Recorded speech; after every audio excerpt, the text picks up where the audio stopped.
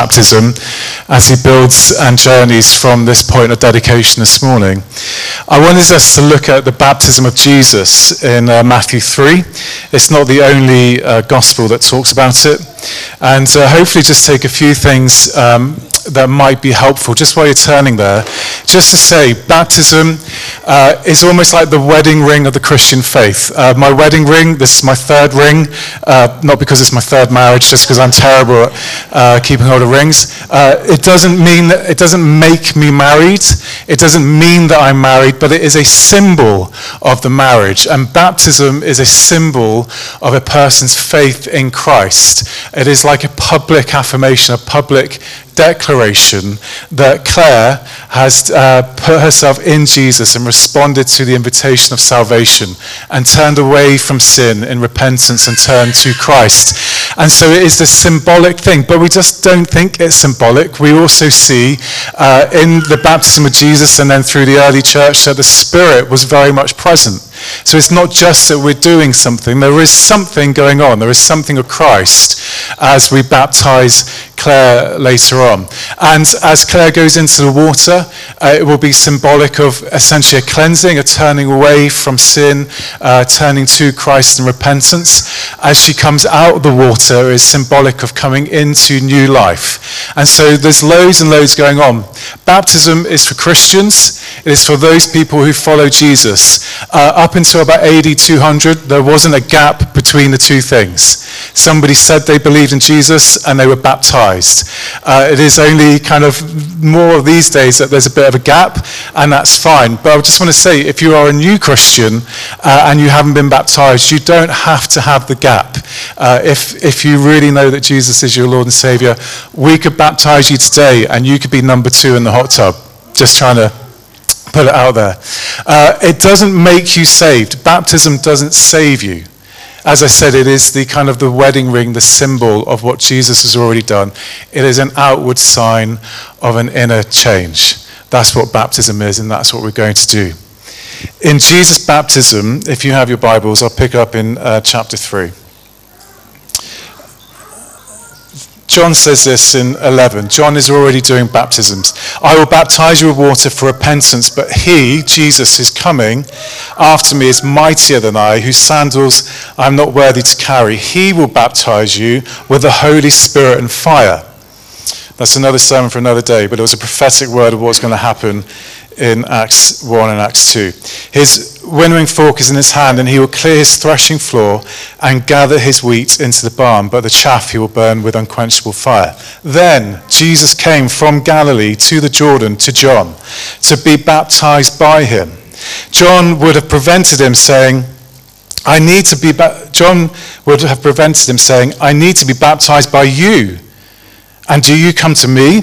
But Jesus answered him, let it be done now, for thus it is fitting for us to fulfill all righteousness. Then John consented, and when Jesus was baptized, immediately he went up from the water, and behold, the heavens were opened to him, and he saw the Spirit descending like a dove and coming to rest on him. And behold, a voice from heaven said, this is my beloved Son, with whom I am well pleased. I want to just share 3 thoughts from the baptism of Jesus that I hope will be helpful for us all, whether we've been baptized or not, whether we were Christians for a long time or Christians for a short time.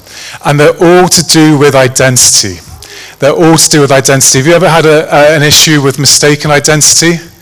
Anybody been mistaken for somebody? I was mistaken for Seth Rogen in a bar in Krakow by a group of very drunk stags, and I just played on it for the whole night. It was great fun. I had curly hair and the glasses that Seth Rogen copied from me. And so I don't know if you've ever been mistaken for identity. Once I had a meeting in a previous workplace. I was meeting a Premier League football team that shall not be mentioned. And I thought I was taking the CEO's administrator with me in the car. And it wasn't until we got back on the M5 after the meeting that I realized the CEO was with me in the car and not the CEO's administrator.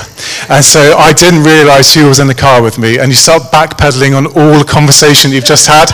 And you think, if I just said something about the CEO, This is the opposite of what's happening in this text. John does not mistake who Jesus is. He foretells what Jesus is going to do. He says, I'm not worthy to tie his sandals. He is going to baptize you with fire. But then Jesus comes to John and says, I need to receive this baptism. But John has already been baptizing the Jews in a baptism of repentance, in this kind of coming of the Messiah. He's calling the Jews to say, be baptized in repentance and turn towards the Messiah. And so when Jesus comes and says, I need to be baptized, John can't compute it because this was for people who were sinners.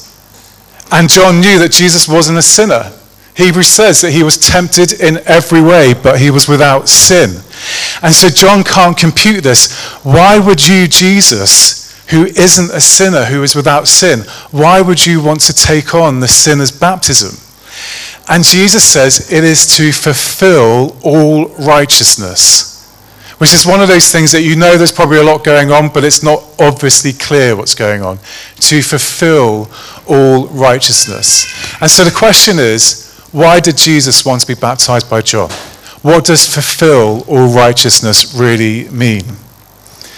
And there have been tons of theories and lots of books sold answering this particular question. Papers written, why Jesus wanted that. And there's loads of views, and maybe some of them have some truth. I think, and this is just my opinion, I think the truth of it is, the answer is simple yet profound.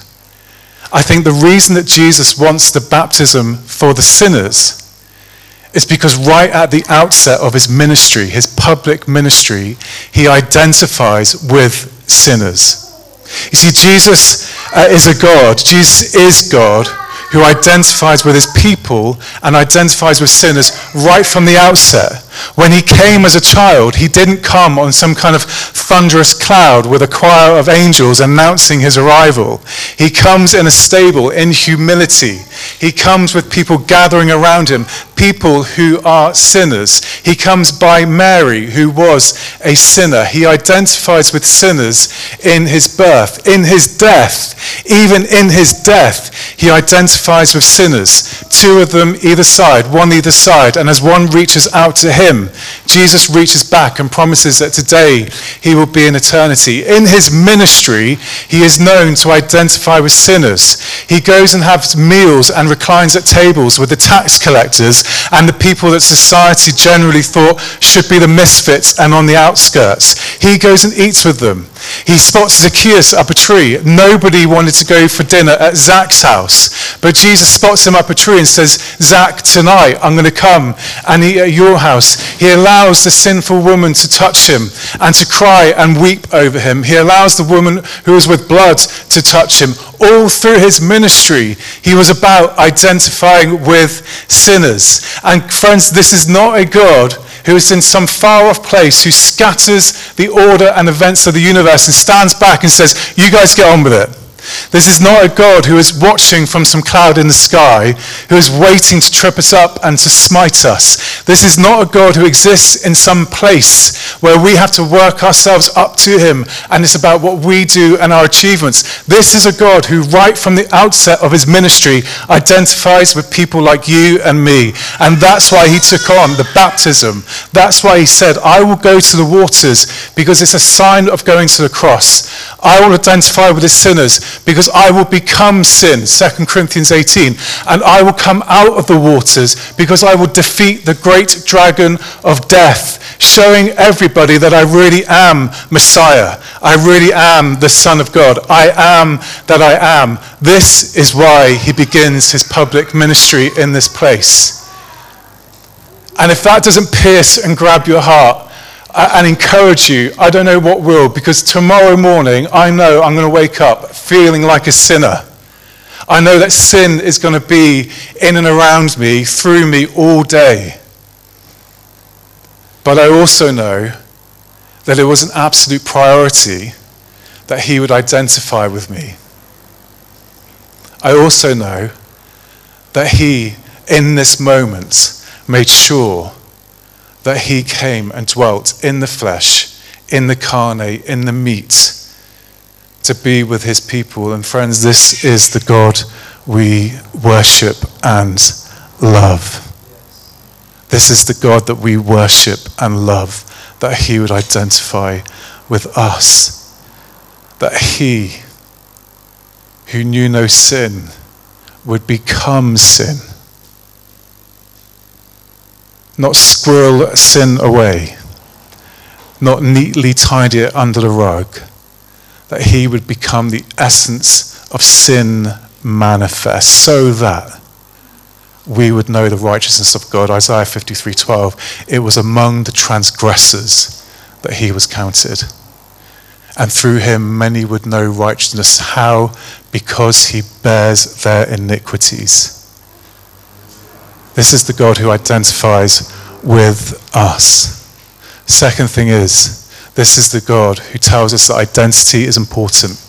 Have you noticed that as Jesus comes out of the water, of all the things that the Father could have said to him as he begins his public ministry, of all the things that could have been declared to the witnesses and the crowd that were gathered, the first thing he says is, "This is my son."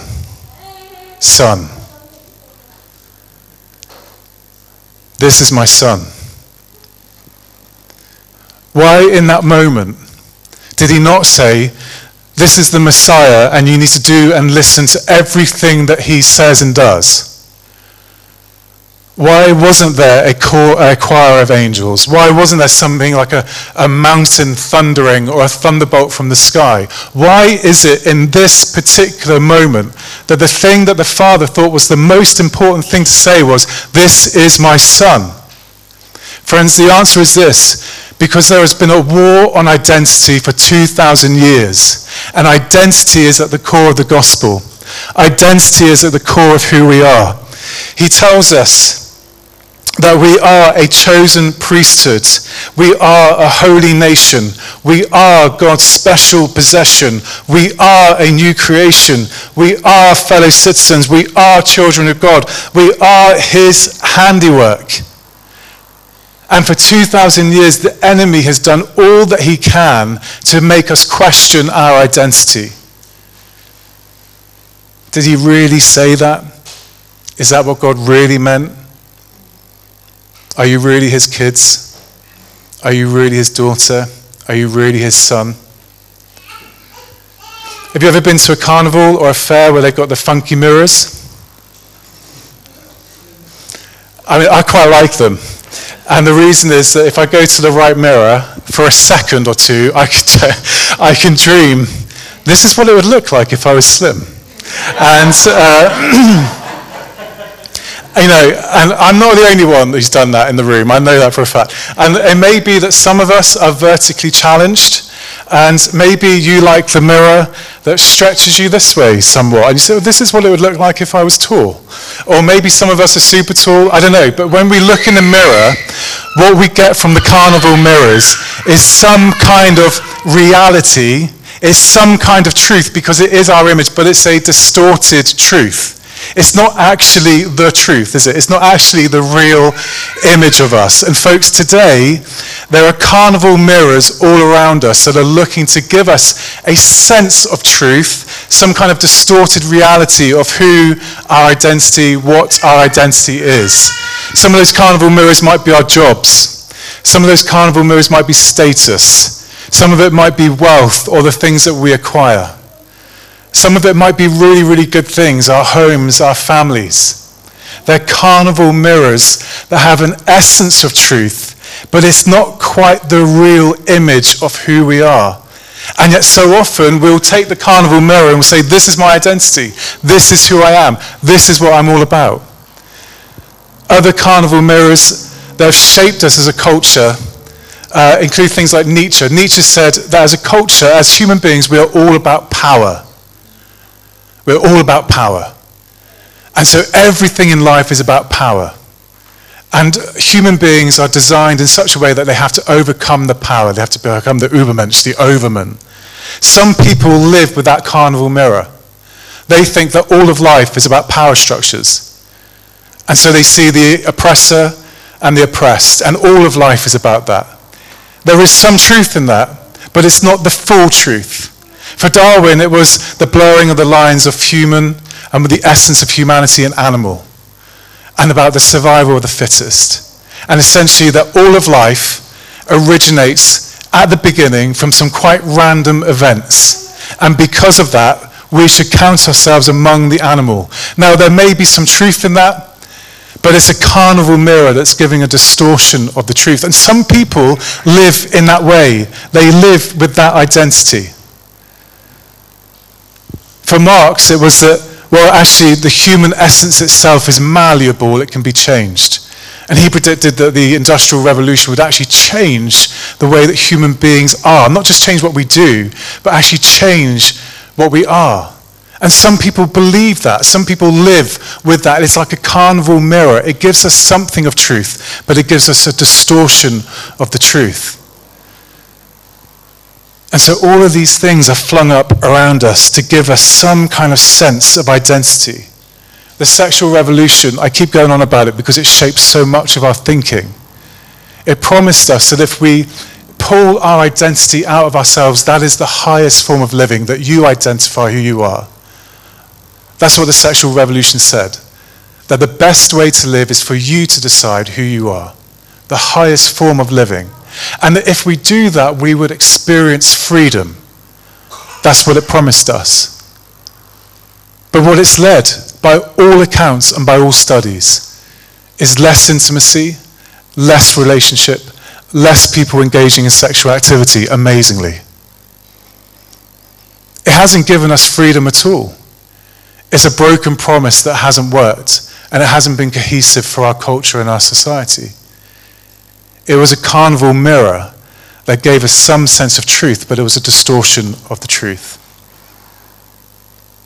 Identity is at the heart of the gospel.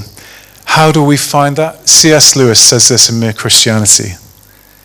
The more that we get what we now call ourselves out of the way and let Jesus take over, the more truly ourselves we become. Our real selves are waiting in him. Our real selves are waiting in him. Jesus puts it more bluntly, Matthew 10. Whoever loses his life will find it.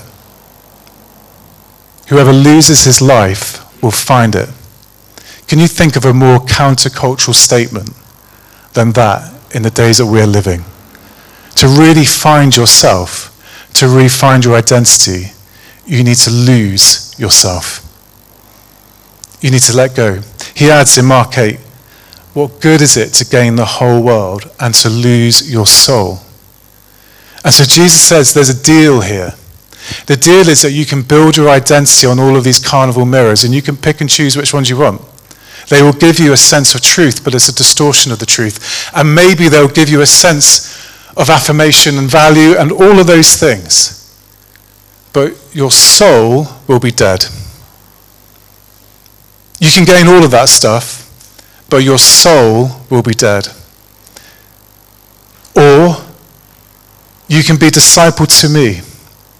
And as you're discipled to me, you free yourselves of things like guilt and shame. As you're discipled to me, you free yourselves of being able to not relate to other people. You free yourselves of unforgiveness. You free yourselves of the burden of sin.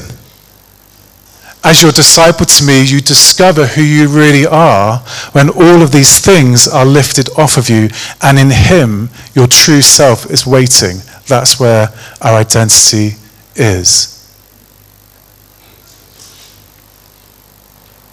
Did anybody see this week the interview with Dele Alli?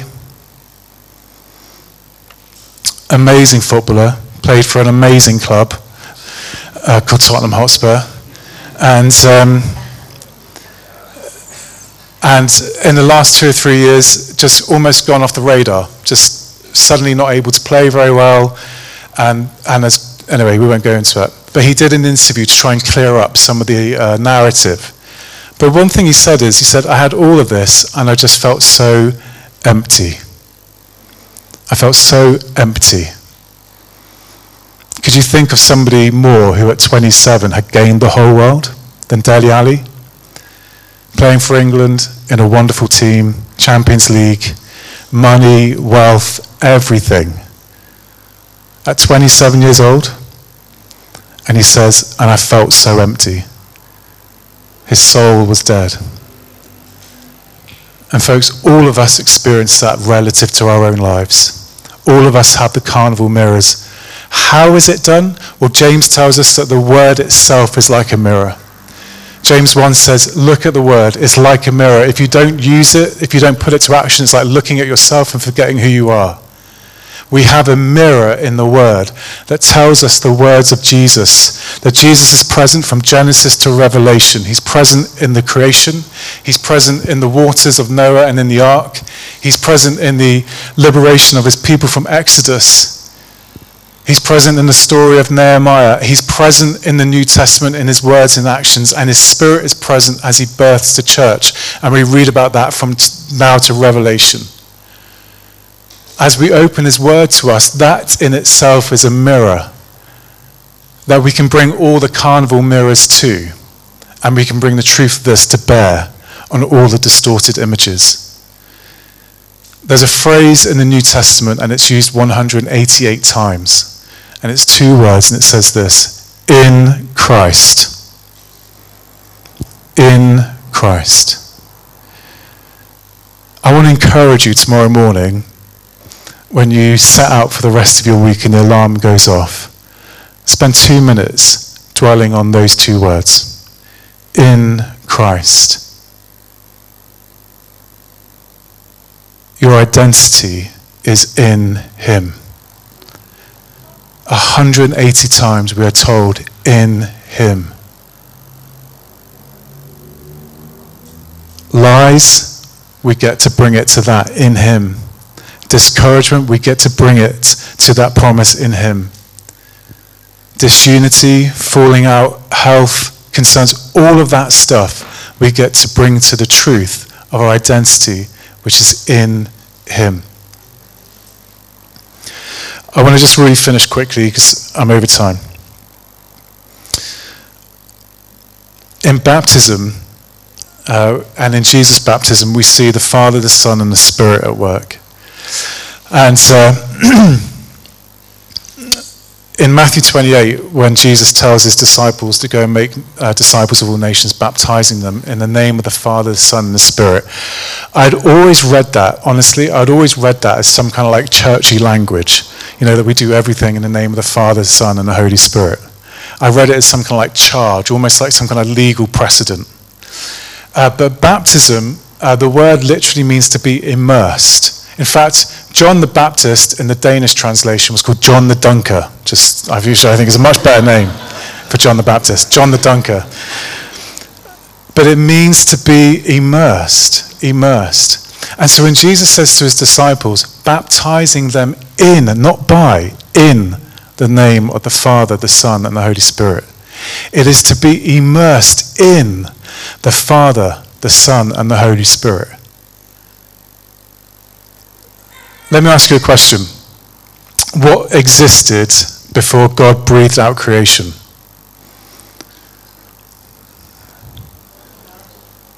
God, yeah.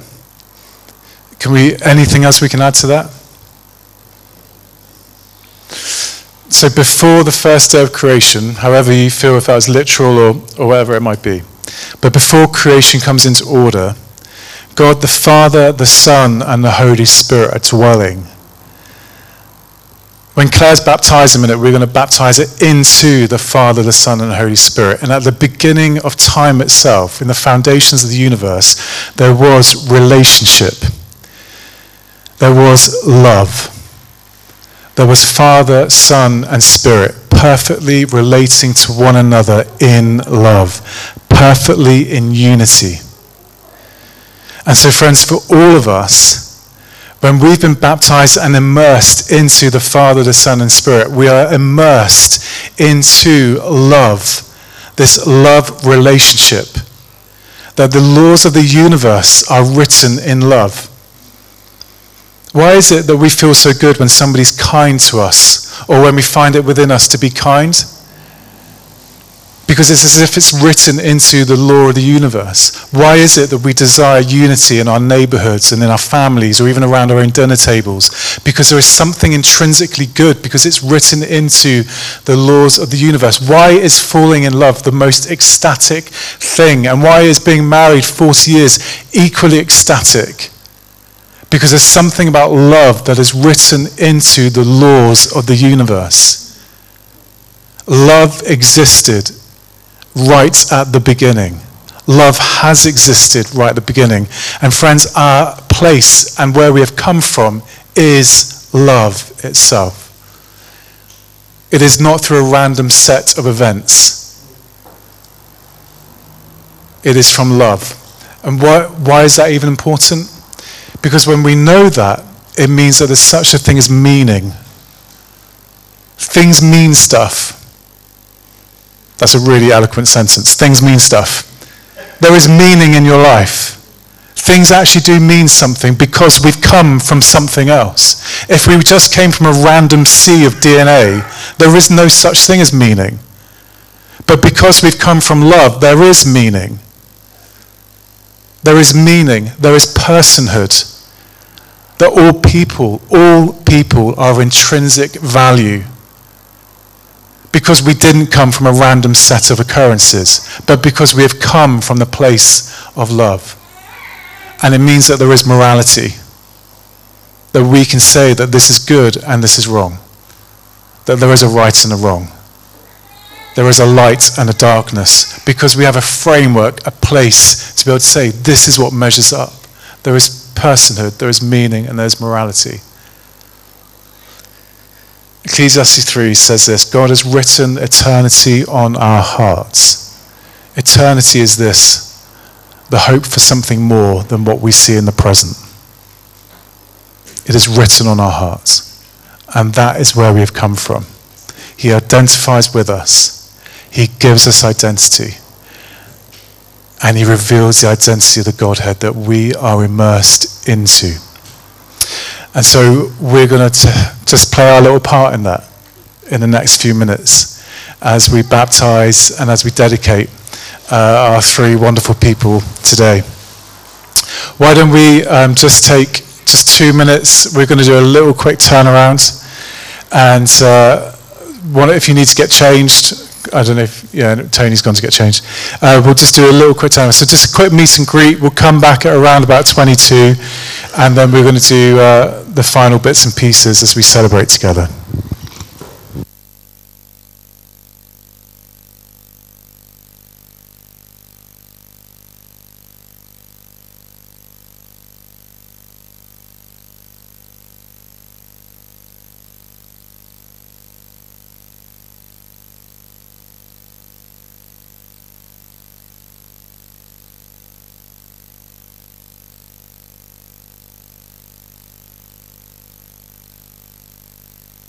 You can dramatically lower the chances of a burglary by protecting your home with a very sure smart alarm.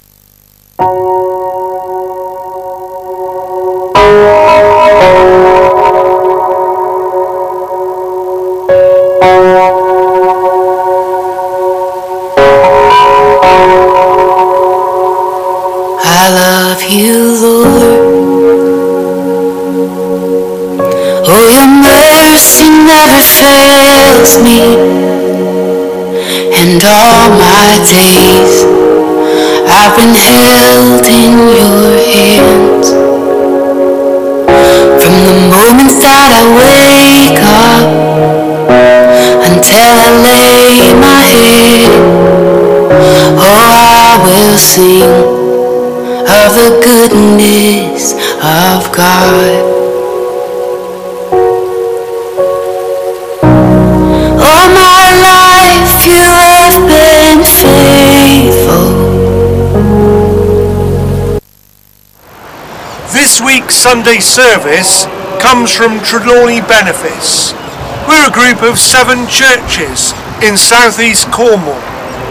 We'll be on board trawlers, crabbers and lifeboats as All my life you have been so good. With every breath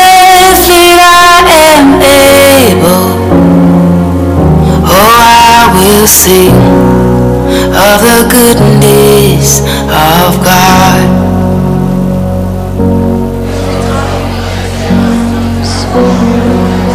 I love your voice. You have led me through the fire in my darkest night. You were close like no other. Wonderful.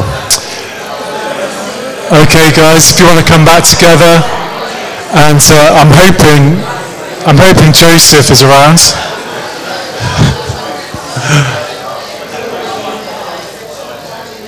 George, is Joseph around?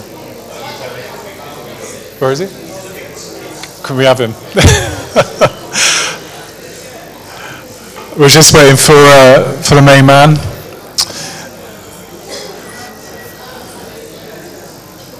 Did somebody tell I think the kids were meant to get a signal that they are due to come back in?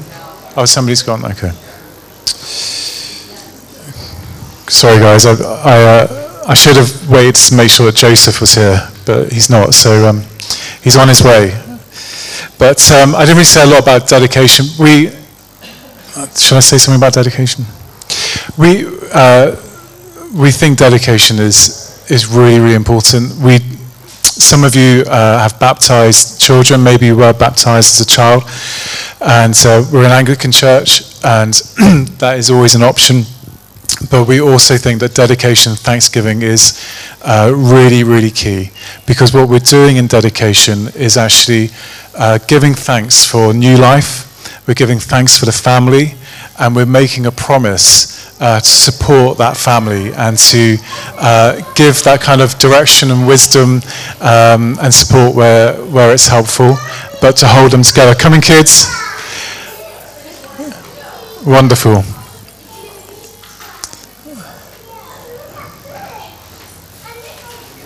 There he is. Great. Let's welcome Joseph and George and Stavros. Wonderful. Is your sister coming? Oh, she's filming. Okay. Great. Why don't you guys come over here a little bit? And Stavros is going to read to us to start us off. It's going to be a little bit difficult. Yes? Yeah? Okay. It's okay. 7 to 18, is it? Yes. This part is Psalm 139 from verse 7 to verse 18. Where can I go from your spirit? Where can I flee from your presence? If I go up to the heavens, you're there. If I make my bed in the depths, you are there.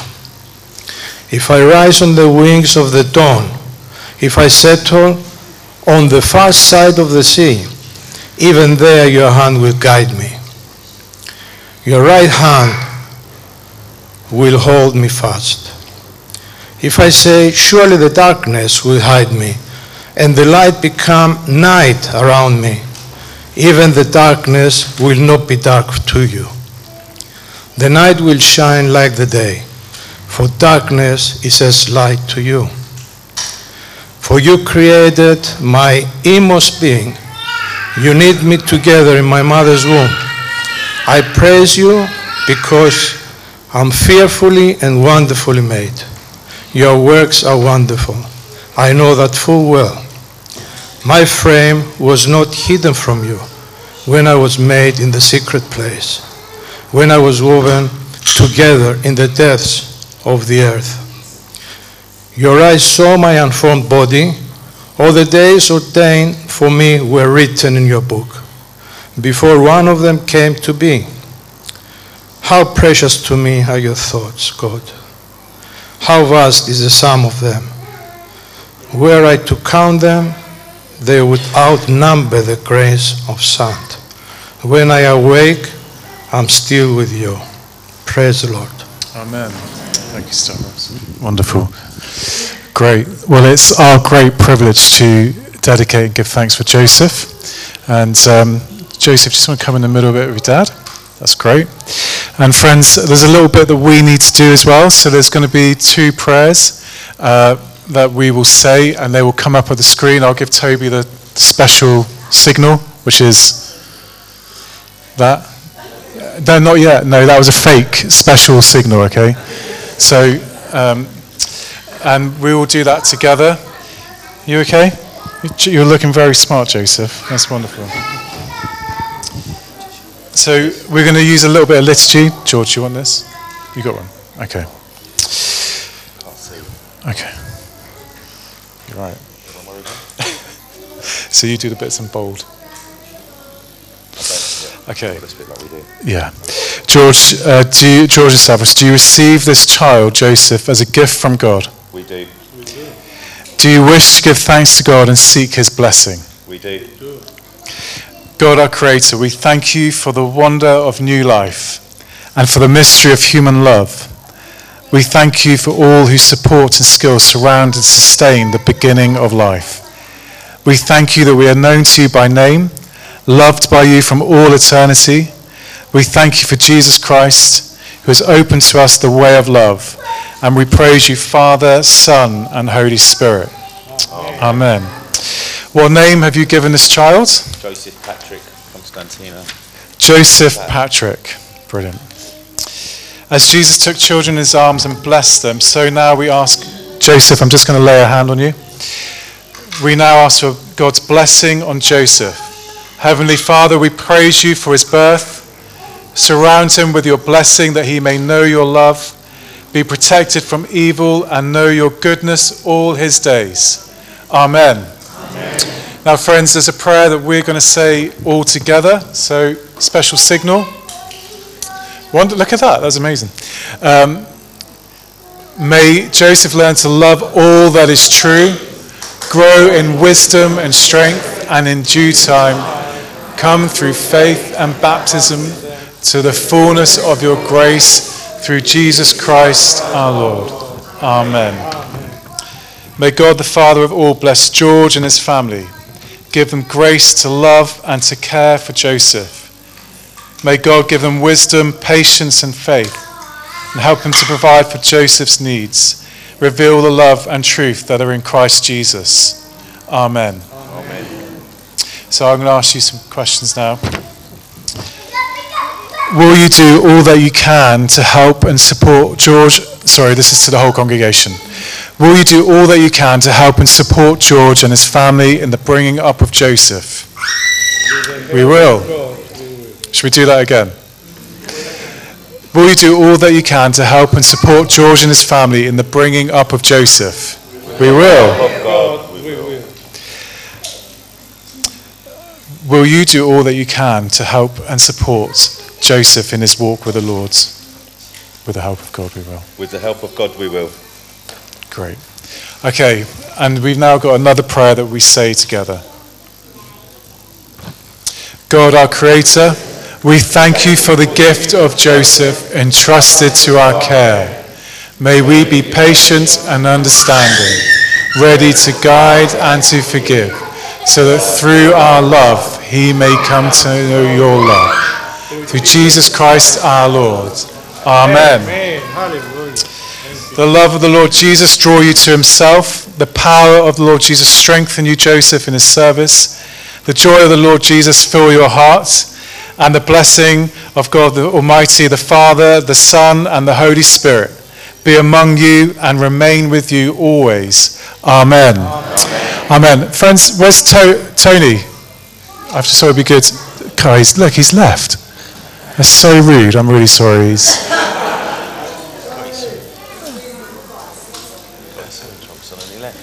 Tony, would you come up and just pray as well for us all, for the family? Joseph. Hi, Joseph. Lord, I just want to thank you for Joseph, Lord. I thank you for the wonderful, lovely little boy that he is and for the pleasure that he brings to all those around him. And Lord, I thank you for George. I thank you for Stavros. I thank you for the wider family. Lord, we just pray a blessing over them. And we just ask that every single day that you will guide their steps, that you will protect them from the enemy, and that you would grow them in your love. In Jesus' name we pray. Amen. Amen. Wonderful. Well done, guys. Let's give them a warm hand. Thank you. Thanks, Davos. Thank you. That's just so wonderful. We really, I just listen, the sound of the kids here is almost like a prophetic thing, I think, at Oakleigh. And I've said before, sometimes we hear the kids, although they're being super good right now, but sometimes we hear the kids and they make noise and it doesn't bother us, because not hearing children, the sound of no kids is deafening. The sound of having no children here is deafening. And so having kids here, having kids like Joseph, dedicating them, standing with the family is so important. And one of our values is we always are going to embrace the mess of the nursery rather than the tidiness of the graveyard. And every time I hear the kids, it's just a reminder, we're embracing the mess of the nursery. Why? Because there's life. There's life there. That's where things happen. And so it's just great to see the kids. We're now going to move on to baptismal affirmation of vows. Affirmation of baptismal vows. So I would love to welcome Stephen. Let's give Stephen a warm welcome.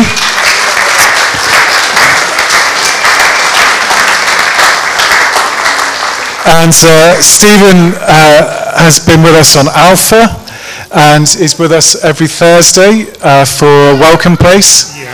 And how many clocks do you own, Stephen?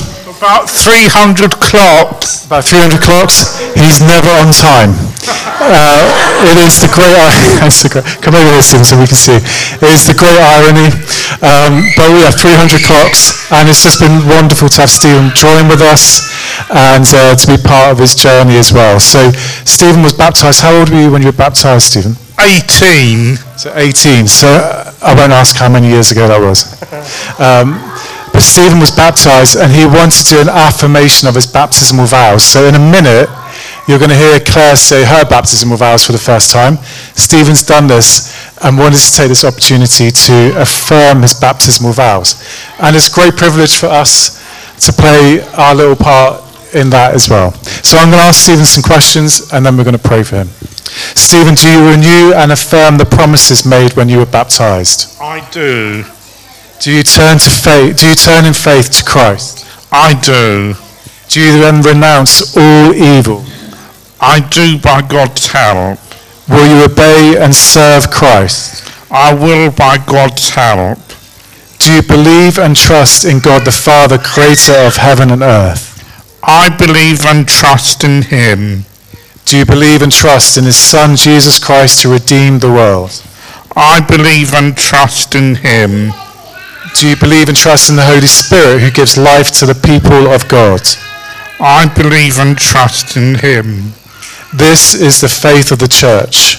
We believe and trust in one God, Father, Son, and Holy Spirit. Those who are baptized are called to worship and serve God.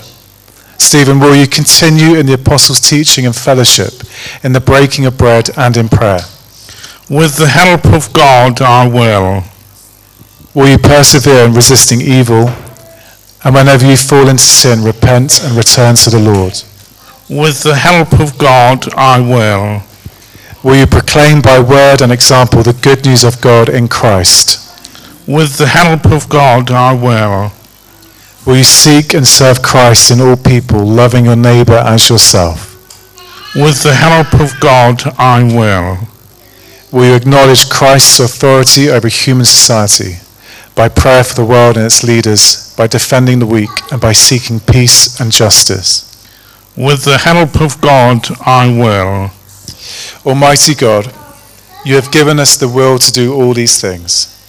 Give us the courage and strength to achieve them, to honour and glory to your name, and the good of your church and people, through Jesus Christ our Lord, who lives and reigns with you and the Holy Spirit, one God, now and forever.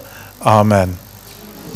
Stephen, may Christ dwell in your heart through faith, that you may be rooted and grounded in love, and bring forth the fruit of the Holy Spirit.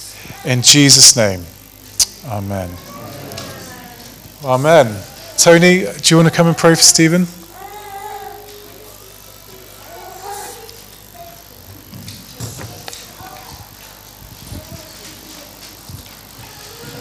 Father, I want to thank you for Stephen, Lord. I want to thank you that he is wonderfully, fearfully made in your image. And Lord, we just dedicate him to you this morning. We thank you for his commitment and his love to you. And we thank you, Lord Jesus, that you dwell in this man's heart. Father, we pray your blessing over him. We pray that you will guide his steps each and every day and bring him into a closer relationship with you. In Jesus' name, amen. Amen. Amen. Wonderful. Well done, Stephen. Let's give him a warm welcome. Thank you, Stephen. You go and take your seat. Wonderful. That's so good. And lastly, I would like to invite Clare, who's going to come and get baptized.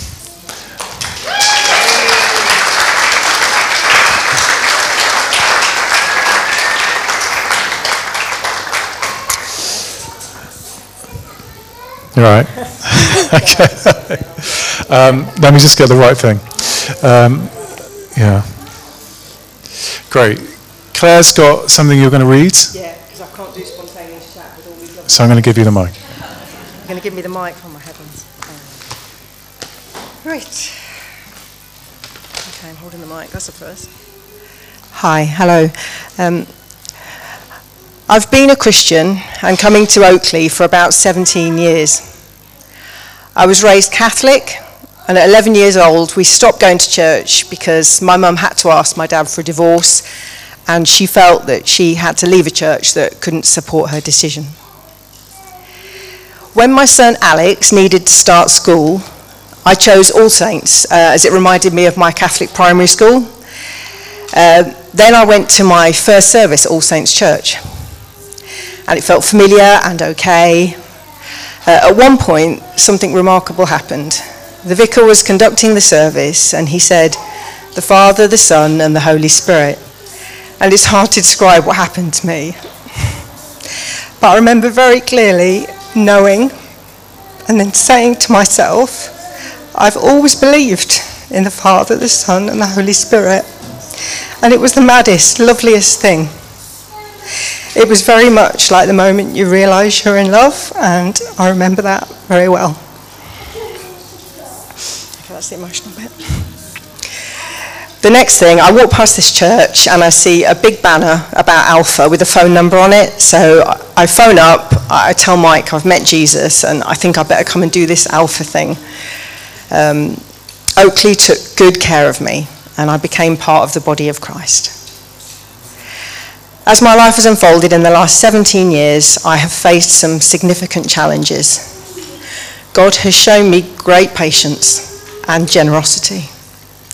And lately, over the last 6 months, I am particularly excited about coming to church. I want to run here. God's grace is freeing me from a number of lifelong difficulties. And there's a lot to sing about, and I want to be baptized.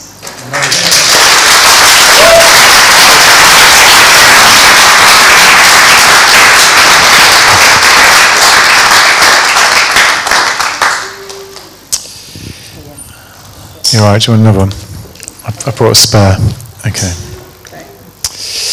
Guys, we're just going to go through this now, and again, there'll be a bit when I do the magic signal. That wasn't it, that was just a practice. Some words are going to come up, and we all get to affirm our vows together as well.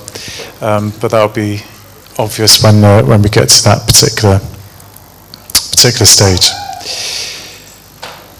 Our Lord Jesus Christ has told us that to enter the kingdom of heaven, we must be born again of water and the Spirit. And he has given us baptism as the sign and seal of this new birth. Here we are washed by the Holy Spirit and made clean. Here we are clothed with Christ, dying to sin that we may live his risen life. As children of God, we have a new dignity, and God calls us to fullness of life. I'm going to ask you a question, and if you could respond with the help of God, we will. Everybody here, faith is the gift of God to his people. In baptism, the Lord is adding to our number those whom he is calling. People of God, will you welcome these fellow brothers and sisters and uphold them in their new life in Christ. With the help of God, we will. Wonderful. And now to Clare. Clare, do you reject the devil and all rebellion against God? I reject them. Do you renounce the deceit and corruption of evil? I renounce them. Do you repent of the sins that separate us from God and neighbour? I repent of them. Do you turn to Christ as Saviour? I turn to Christ. Do you submit to Christ as Lord? I submit to Christ. Do you come to Christ the way, the truth and the life? I come to Christ. Loving Father, we thank you for your servant Moses, who led your people through the waters of the Red Sea to freedom in the promised land. We thank you for your Son Jesus, who has passed through the deep waters of death and opened for all the way of salvation. Now send your Holy Spirit. Send your Holy Spirit.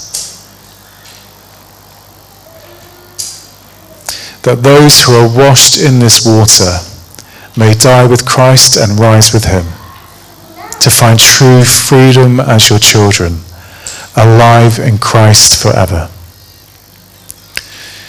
Let us affirm together with those who are being baptized with Clare our common faith in Jesus Christ.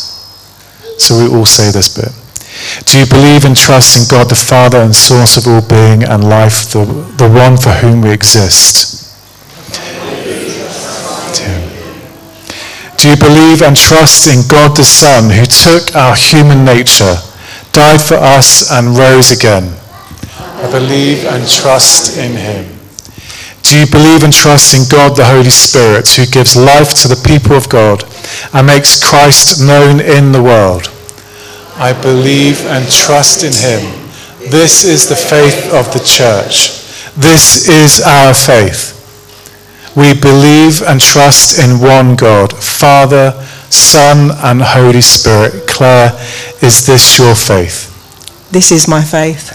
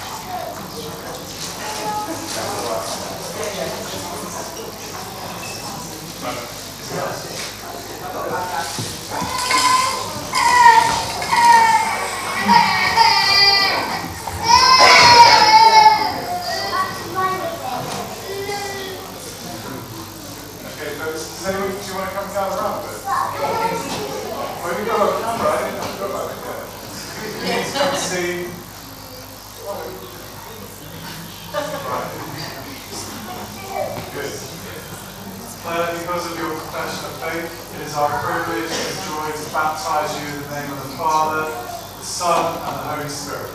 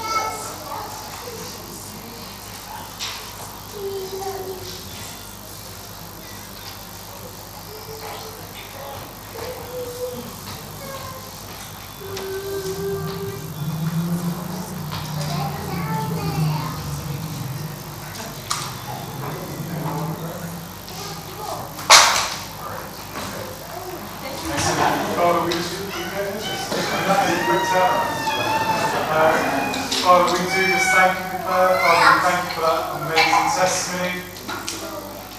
There's so much to sing about. May that press on our hearts this week. Thank you for all you've done in our life and all you've bless her now as she leaves this baptism. In Jesus' name. Amen.